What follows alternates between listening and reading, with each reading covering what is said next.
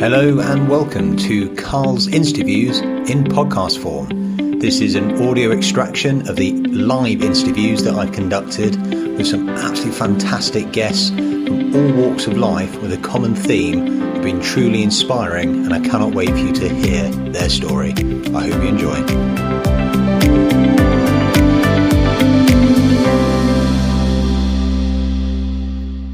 Hello and welcome to another of Carl's Interviews. Today I'm joined by Andy Turner. Andy, during his track and field days, was a Commonwealth, European and World medalist, but he's also, and I think less people are aware of this, experienced success within the world of bodybuilding and tried his hand at boxing as well.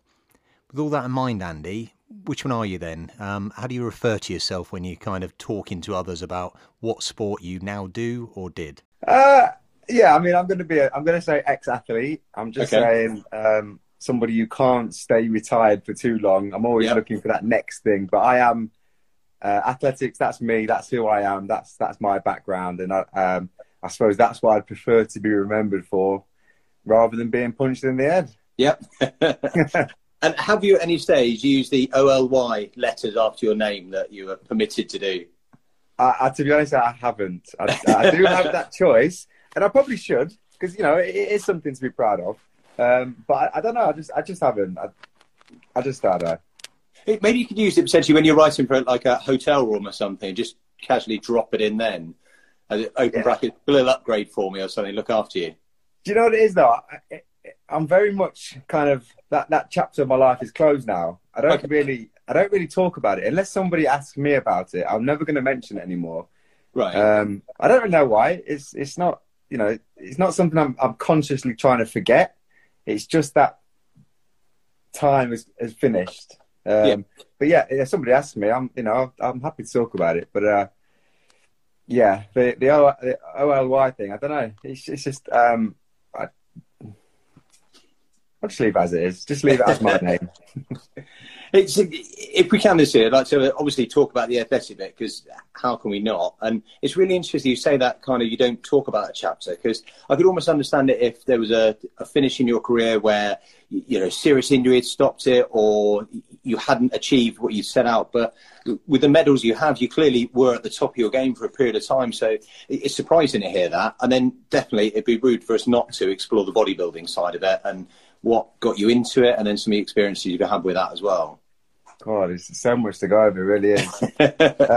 Yeah, I mean, look, with the athletics, I'm very proud of what I did. I like to think I'm very humble. It's just one of those things that is a chapter of my life where you do it, then that door closes, you do something else. And I don't know, I suppose I don't kind of reflect on or kind of, in my head, I don't kind of realise or equate how kind of good it was, or impressive it was. It was at the time, it was just normal, and that's how it seemed. Just going to an Olympic or going to a World Championship was normal, and lining up against the world record holder, it was just another fella.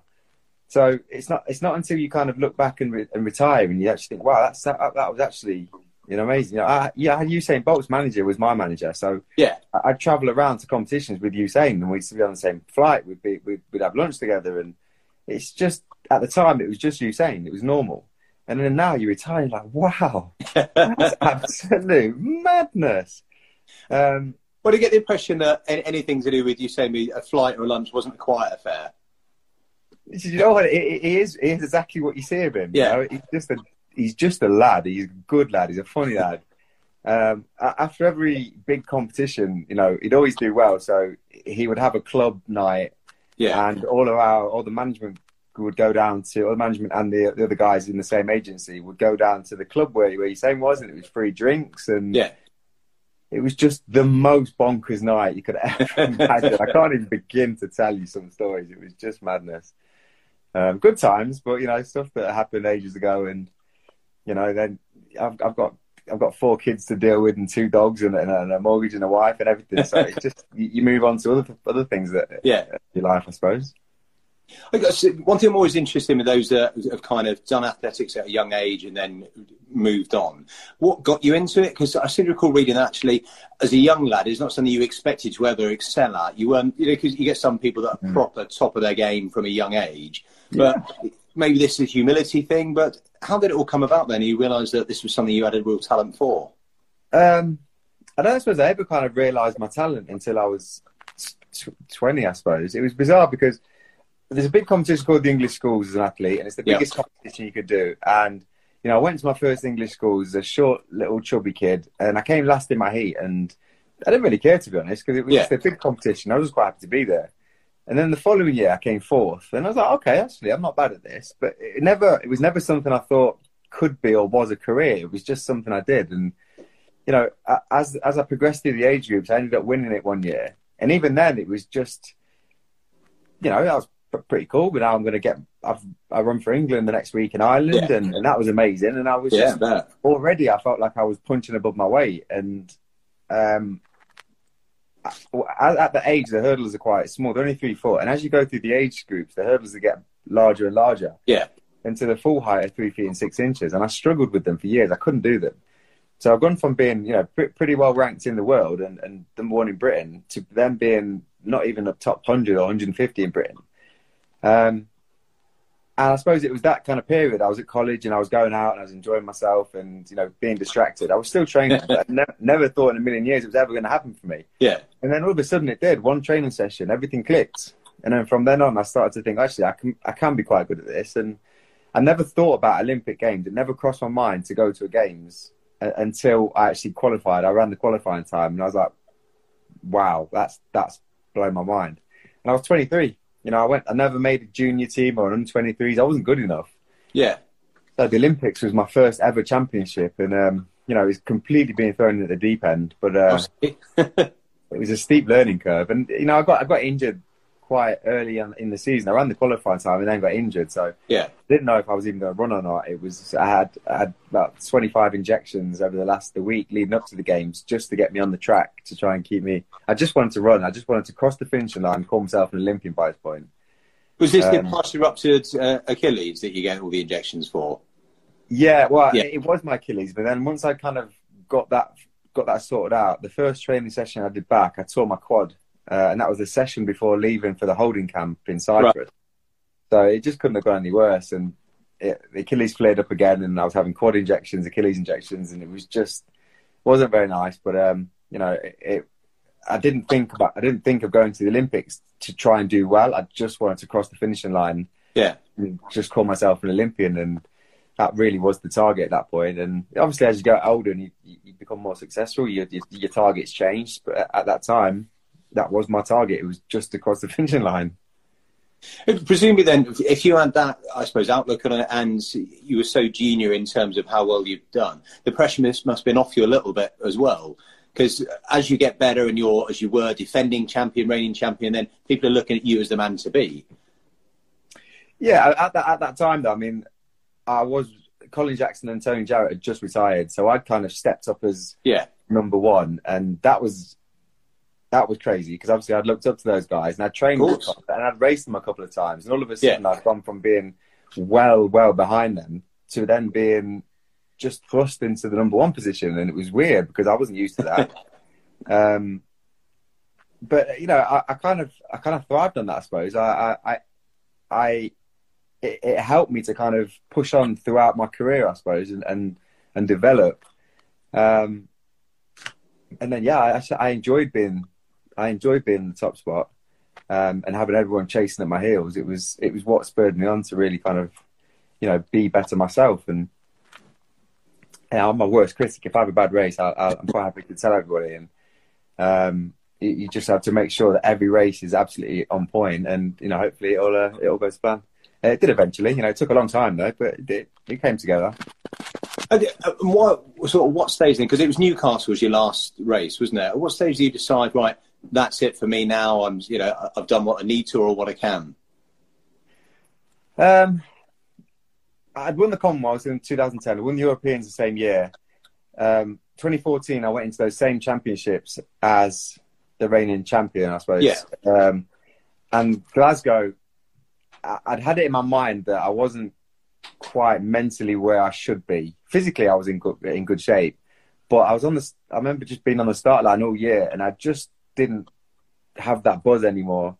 I didn't have any adrenaline. And be honest, I'd look on the start line and I didn't care if he beat me or if he beat me.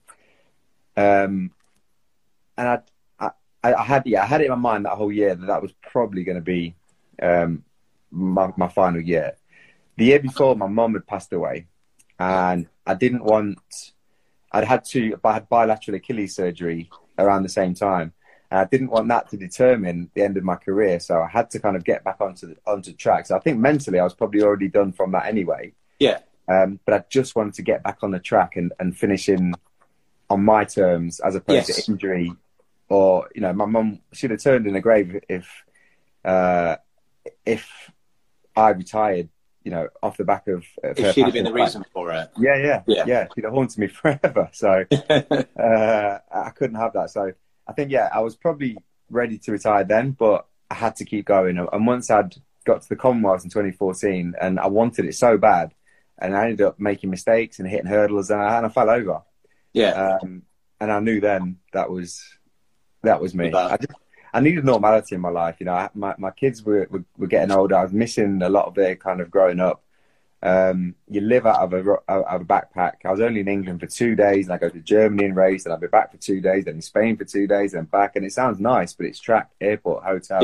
Yeah. You have to perform. You know, you've got contracts to fulfill. You've got my night contract. If I didn't run this time, I'd get cut. If I didn't run, you know, finish in this position, you wouldn't get paid a certain amount. And you know, it's very performance related how you lived on a daily basis to make ends meet. And it was tiring, and I'm just ready for some normality, and not a 9 to 5, but just something that paid bills on a regular basis, where I didn't have to be 100% every single session and day. I was pretty fried, to be honest. So this is why, obviously, and you moved on then, before we get to bodybuilding, it was then more of a personal trainer kind of role. Was that where you went on? Was that the next step? Yeah, I'd already had a personal training business up and running. I was living in London at the time, and I had a gym in my house. And I had clients come to the house, and I'd train them, and I had very wealthy clients in the city I'd go and see as well. And, didn't have many clients, but I didn't need to, because you could charge pretty good money, to be honest. So I was seeing them, and I already had that business up and running. So when I retired, that's what I focused on more, and that's what paid the bills. And I mean, that's. You forgive the confusion then. You said, obviously, I want a bit of normality, a bit of 9 to 5, pay the bills. So bodybuilding. It's obviously you knew a bit about it from your brother Gary, but to me that doesn't quite fit that category. So how did that come about? So when I raced, I always tried to drop weight to get to a particular weight which worked well for me. And I used to run at about 78 kilos. And if you look at me on the start line, I'm pretty scrawny. I've got no muscles, but I'm very powerful. I'm powerful. Yeah. So my power to weight ratio was really, really good. So, you know, as soon as I finished the season, and, you know, I ate what I want, I drank what I want, I enjoyed myself, I'd put on loads of weight, and I'd get to like 84, 85 kilos quite easily. So to put on a bit of kind of natural size was quite easy for me. And my brother, he lives in Australia. He'd entered a competition, like a fitness model competition it's called. And it's just looking ripped and shredded on stage and doing all the poses and stuff. And, you know, I'd seen these guys in magazines, these ripped guys, and thinking, wow, I've got no idea how they do that, but that looks amazing. And never thought I'd do that or could do that. But then my brother done this competition, and he'd got the photos of him looking like that. And that's what made me realise that actually maybe I could do this. Yeah. I was sponsored by a supplement company at the time. And once I retired, you know, I still wanted to train. I still wanted to keep fit and do something. And I found that going to the gym for vanity reasons, it wasn't fulfilling what I needed. Yeah. And I had to have a focus for training. So I spoke to my sponsor and said, look, let's try and get on to do this competition in a year and a half, whatever it was. And, you know, let's see if we can get into shape for this particular competition. Was it Miami that we look at? It was called Miami Pro. Yeah. It was actually in Hertfordshire, so it just sounds very nice. Yeah. Let's just say he's in Miami. Yeah. So yeah, we got their nutritionists, their trainers, and everything, and they you know, they put it all over their socials, and it was their target then to get Olympic athlete, try and get him on stage at this Miami Pro. Of course, yeah. And that's what we did. It was brutal. It was brutal, to be honest. And you know, the first few weeks or months, you're just gradually building up calories to eat in 6,500 calories a day, and you're blending up food and blending up porridge oats, and it was horrible. Then once you kind of packed on size, and then you gradually start cutting down your calories to kind of reveal what's underneath, reveal the muscle. And then week on week, you just kind of see new lines and stuff on your body, and it's quite addictive, to be honest. Yeah. But it's very, you know, if I do something, I do it 100%. I don't half do it. And you know, the missus, she'll understand it when I'm doing it for athletics, because that was my job. But of course, I did the same for this competition, and you know, I was very all or nothing. And when you get towards the competition and you're in a calorie deficit, you're moody, you're tired, you're just a bit of a crap person, to be honest. And yeah, it wasn't a good place to be. But you know, we did the competition. I ended up winning it, and then I did another couple after that, and then called it a day with that, because like I said to you now, I love my cookies and my pizza too much. I presume it must have been slightly different as well, because when you're in the athletics, the more successful you are, you'll get maybe better sponsorship deals, looked after more financially. Whereas before the competition, if you've not actually achieved anything, irrespective of what you have done in your previous career, in this one, you hadn't achieved that, had you? So I'm assuming at that stage you weren't, I suppose, worth a lot of money to them. It was not quite the same level. So it must put a lot of pressure on you as a family man as well to try and provide. Yeah, like I said, I mean, I was doing the PT anyway, so that was that was paying the bills. I had time on my hands to train, and I was training twice a day.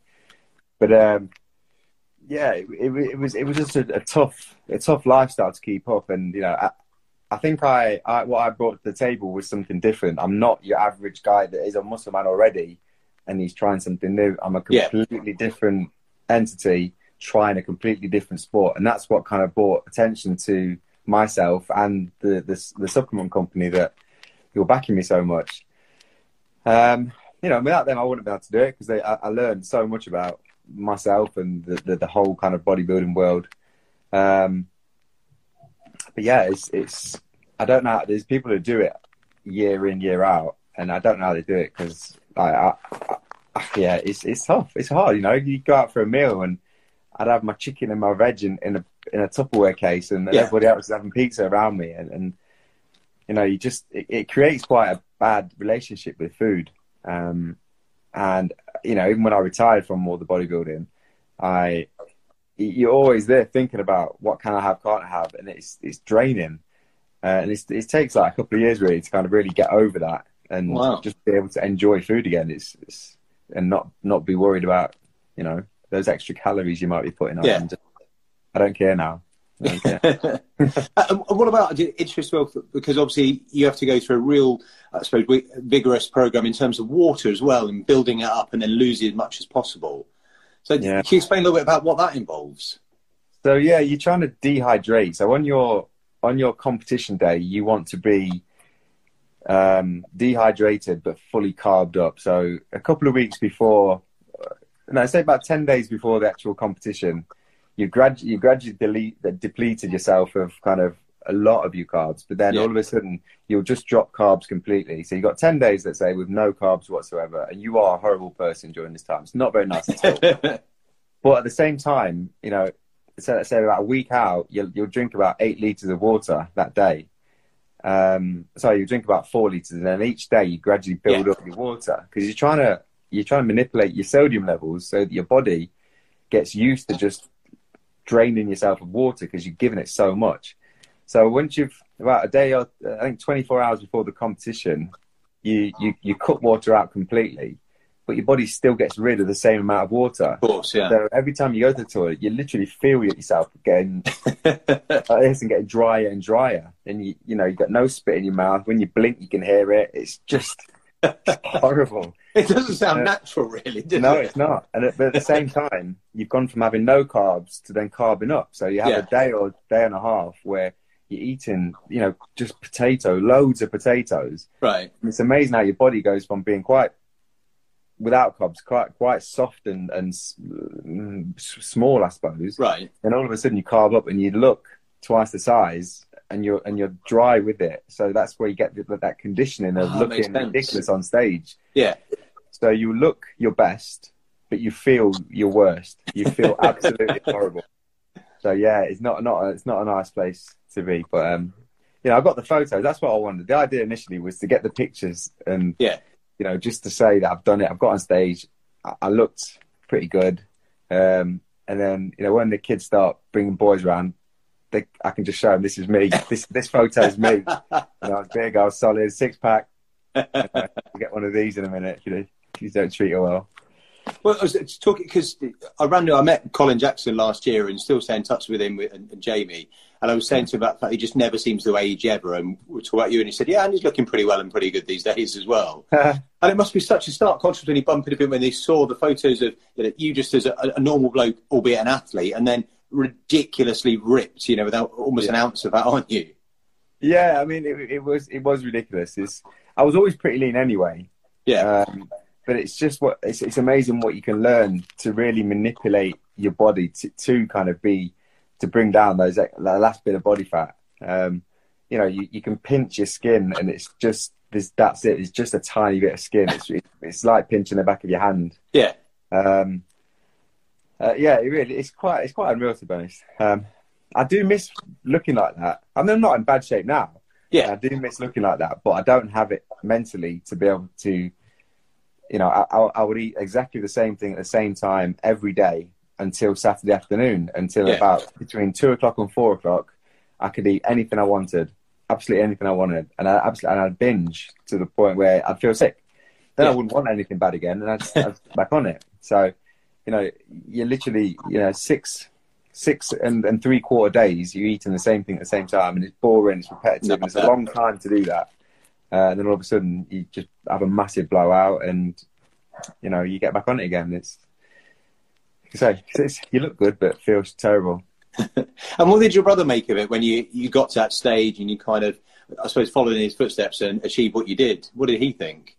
No, he was impressed. But you know, if you look at my brother, I don't know if you've been on his Instagram, but it's I had a look earlier. Yeah, I mean, you see him; he's massive. He's got almost 500,000 followers. He's absolutely huge, and he's shredded with it. And that's his life.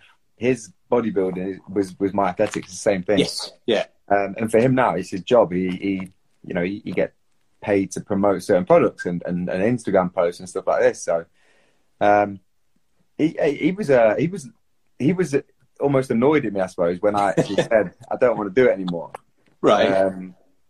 Because he'd seen that I'd kind of, you know, done pretty well, and I'd won competitions that, you know, were pretty prestigious in that circle. But I just didn't care, really. I didn't really care. I needed something different, and that's when the boxing started, I suppose. Well, that leads us on nicely then, doesn't it? So, how did the boxing come about? Is that something you actively saw, or someone suggested to you, or was it a bet? I've always been into boxing. I've always enjoyed it. Never thought that I would ever get in the ring. Didn't cross my mind at all. But then a mate of mine in London, he'd entered a few white collar competitions, and he'd had about 5 fights. And you know, he's not the kind of guy you think is going to step in the ring and fight. But I went to watch one of his fights, and I was just thinking, God, I like this. I like the event. You know, walking down to doing the ring walk, the music, getting in the ring, and I want to feel that buzz again. That's that adrenaline. That's something I'm not sure I could ever replicate. It's scary being on the start line in the Olympic stadium. It's you know, it's a huge buzz, and you get 80,000 people cheering for you. But no one on that line is trying to smash my face in. No. Right? I wanted to feel something different. I wanted to experience something new. So I just signed up for a white collar event, and I put it on Twitter that I'd signed up for an event, and all of a sudden there was a company called Boxing with the Stars, and it's Jake Young, Jake Wood, Max Brannan from EastEnders. It's his event with Spencer Oliver, so they ran it together. And somebody had dropped out one of their events, so they asked me, do I want to jump in and do it? And I'd only had 10 days boxing training, So you're fight ready then? Yeah, I mean, I was actually getting ready for a bodybuilding competition, so I'd done no cardio whatsoever. I'd never boxed in my life. You know, I've had a couple of scraps when I was a kid and stuff, but I'd never boxed in my life. And then after 10 days, I was like, yeah, I'll go and have a go. And I lost the fight. The guy was, he was very fit. He didn't hurt me. I'd never known, experienced what being punched out was. I never understood what it was. And then all of a sudden, I'm in the third round and I can't even lift my arms up. So I lost it on points.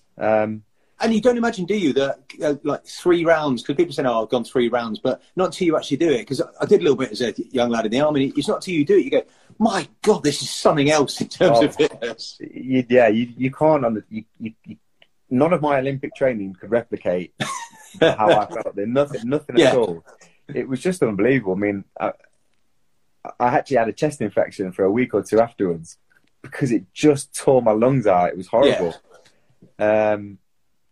But I didn't want to, go to a fight and not experience having my arm raised. So I carried on training for this white collar one. And I knocked the guy out in the second round. And then I had I've had 5 fights altogether. And won 4, lost 1. And I think I'm finished. I say I'm finished.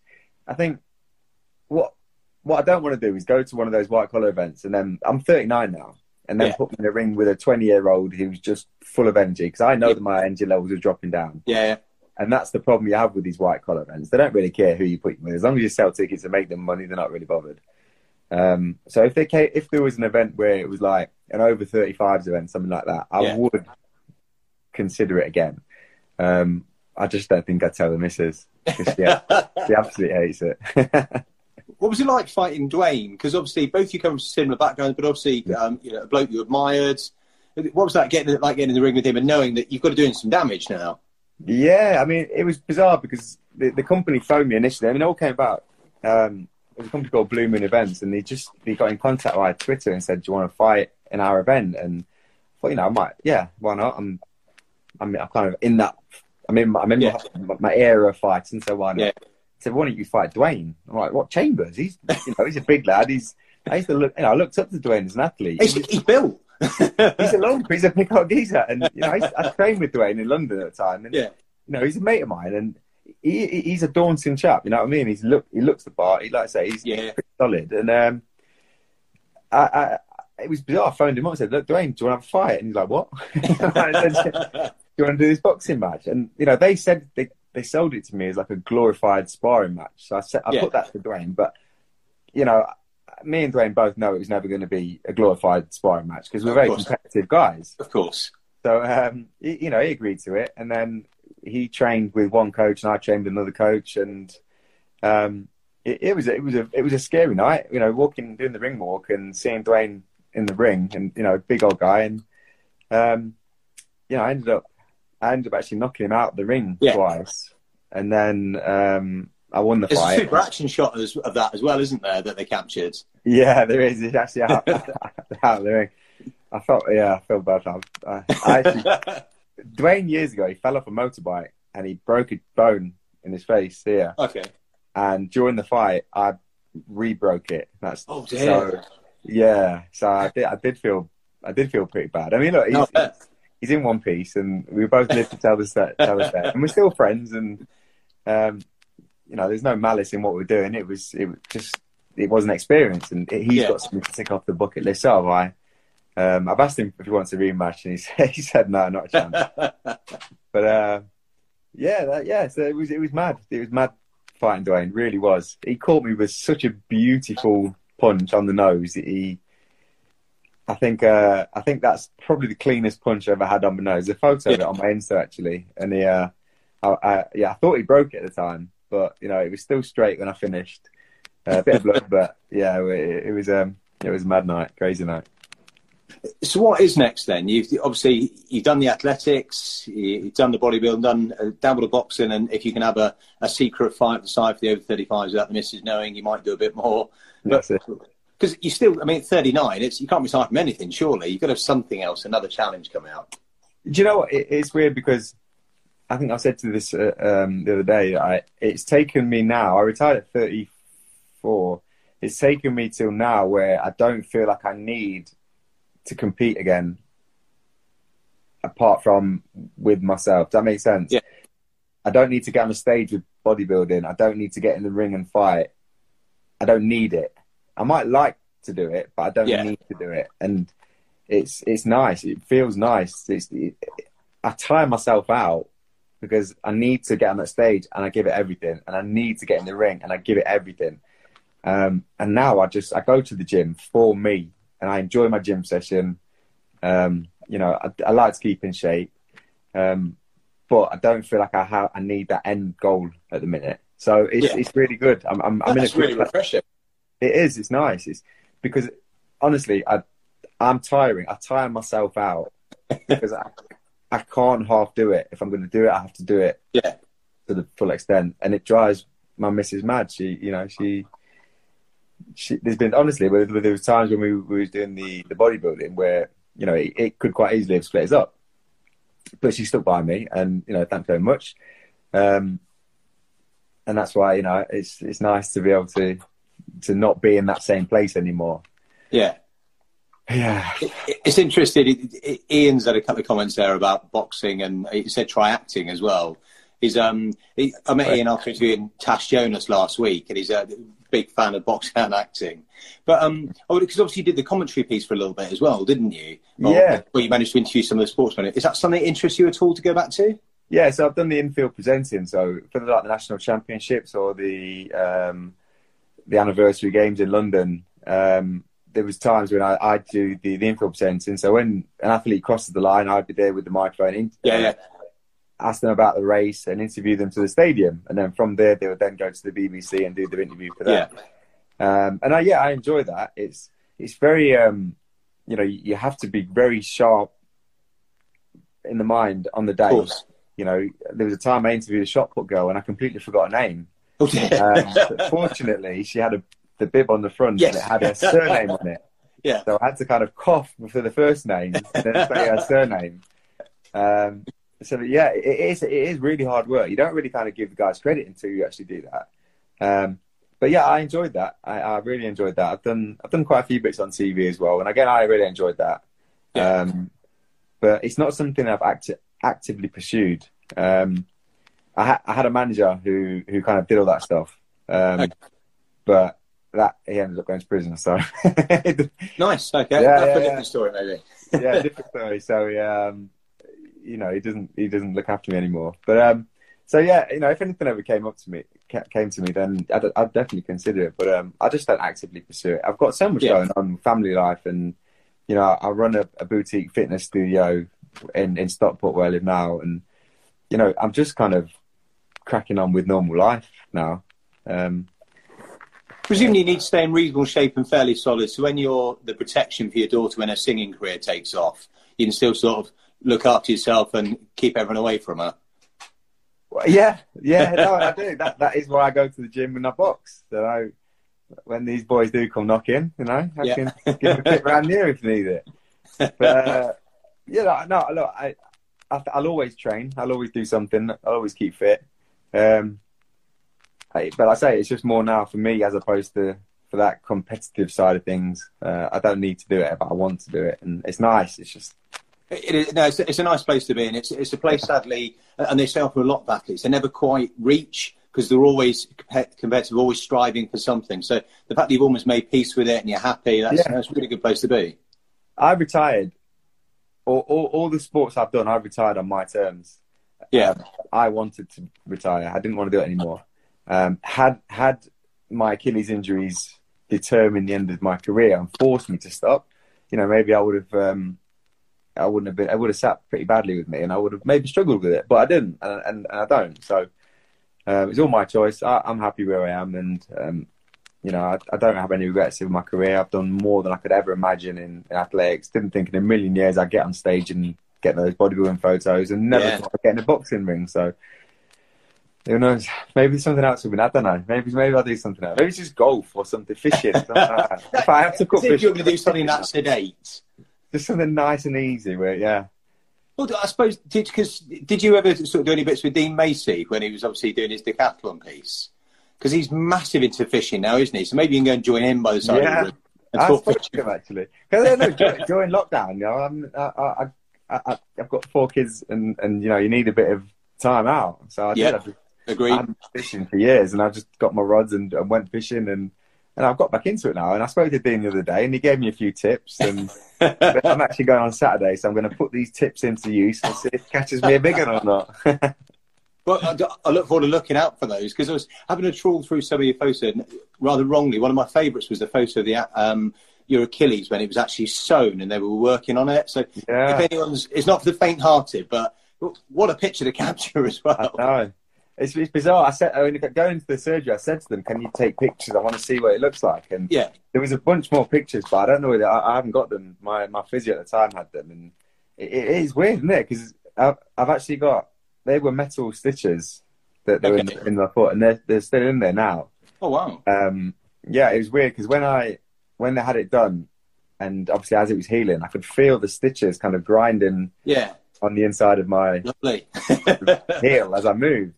And it's slowly like worn its way now, so it runs smooth. But it's weird having these stitches in there. So what a picture! It looks like a piece of chicken smiling. With the little I kind of did a double take as I was flicking through that, because you got a couple of gruesome ones, including where you obviously split your finger on the spike and other bits. So it's kind of different. When the hell is that? And then people asking the obvious question: did you take that? As if you were that nailed during surgery. Just gradually leant forward, a quick shot, and carried on. Didn't I? I'll do get a selfie while I'm down there. No, that was I'd partially ruptured my Achilles. That's when they sewed that one up. But I had Achilles. I had 2 Achilles surgeries before that, bilateral. It's called an Achilles scrape, where they just clean it out, and they remove another, like a tendon called the plantaris, which not everybody has. Only certain people have apparently, and it's just luck of the draw. But I had, and that was what was causing some of the Achilles problems. So they removed that. So I didn't unfortunately get those pictures. I would have liked to have been able to hold my plantaris like this, maybe flick them at people. But well, and if people want to obviously hear more about what you've not only been up to, but when this next challenge is, I still think it might. I know you're saying things are all good, but maybe you mellowed a bit during lockdown. I still think there's something more in you. How can they find out more about you then, or follow what you're up to? I'm quite active on my social media. It's all at Andy Turner 110H. I mean, I'll be honest, I don't think I'm done. I think if I know a guy who's talking about doing an over 35s boxing event, so if that happens, then I'd do it. But are they going to tell you who, or just call you up and say you fancy a fight and see how it goes? I go sparring. I spar every couple of weeks, and I go to the gym, and it's Ricky Hatton's brother, so Matt Hatton. Okay, yeah. His gym. I go there, and it's like an over 35 boxing event, and we just go and spar, and we just go and have a punch up for a morning. I love it, and no one goes in there trying to kill each other. It's just it's just tactical sparring, and that's what I want to do. If they organise an event, then I'll jump on that and I'll do it. So wait and see, but. The body days, I don't know. Like, I go in I'm in the gym 4 or 5 days a week. I'm still lifting weights. Yeah. I'm trying to get back into some, half decent. I'm not in bad shape, but I do want to kind of pull together a little bit more shape. But stage wise, no, that's that's done. And no Masters Athletics neither. I'm not interested. No. Well, Andy, it's been an absolute pleasure this evening. I really enjoyed it. Brilliant. Thank you so much for your time. And anyone that wants to obviously have a look at what Andy's been up to, he's got a really good active Instagram account, and obviously the other areas in social media, and find him. But as I said, some of the photos are not for the faint-hearted. What I'll do. You take care of yourself, and I'll speak to you soon, Andy. Cheers, mate. See you then. Ta-da. And that concludes another interview for the day. Thank you to each and every one of you for listening. And as ever, if you have any feedback, send it through to me at my Instagram handle of fighting_the_dadpod. Enjoy the rest of your day.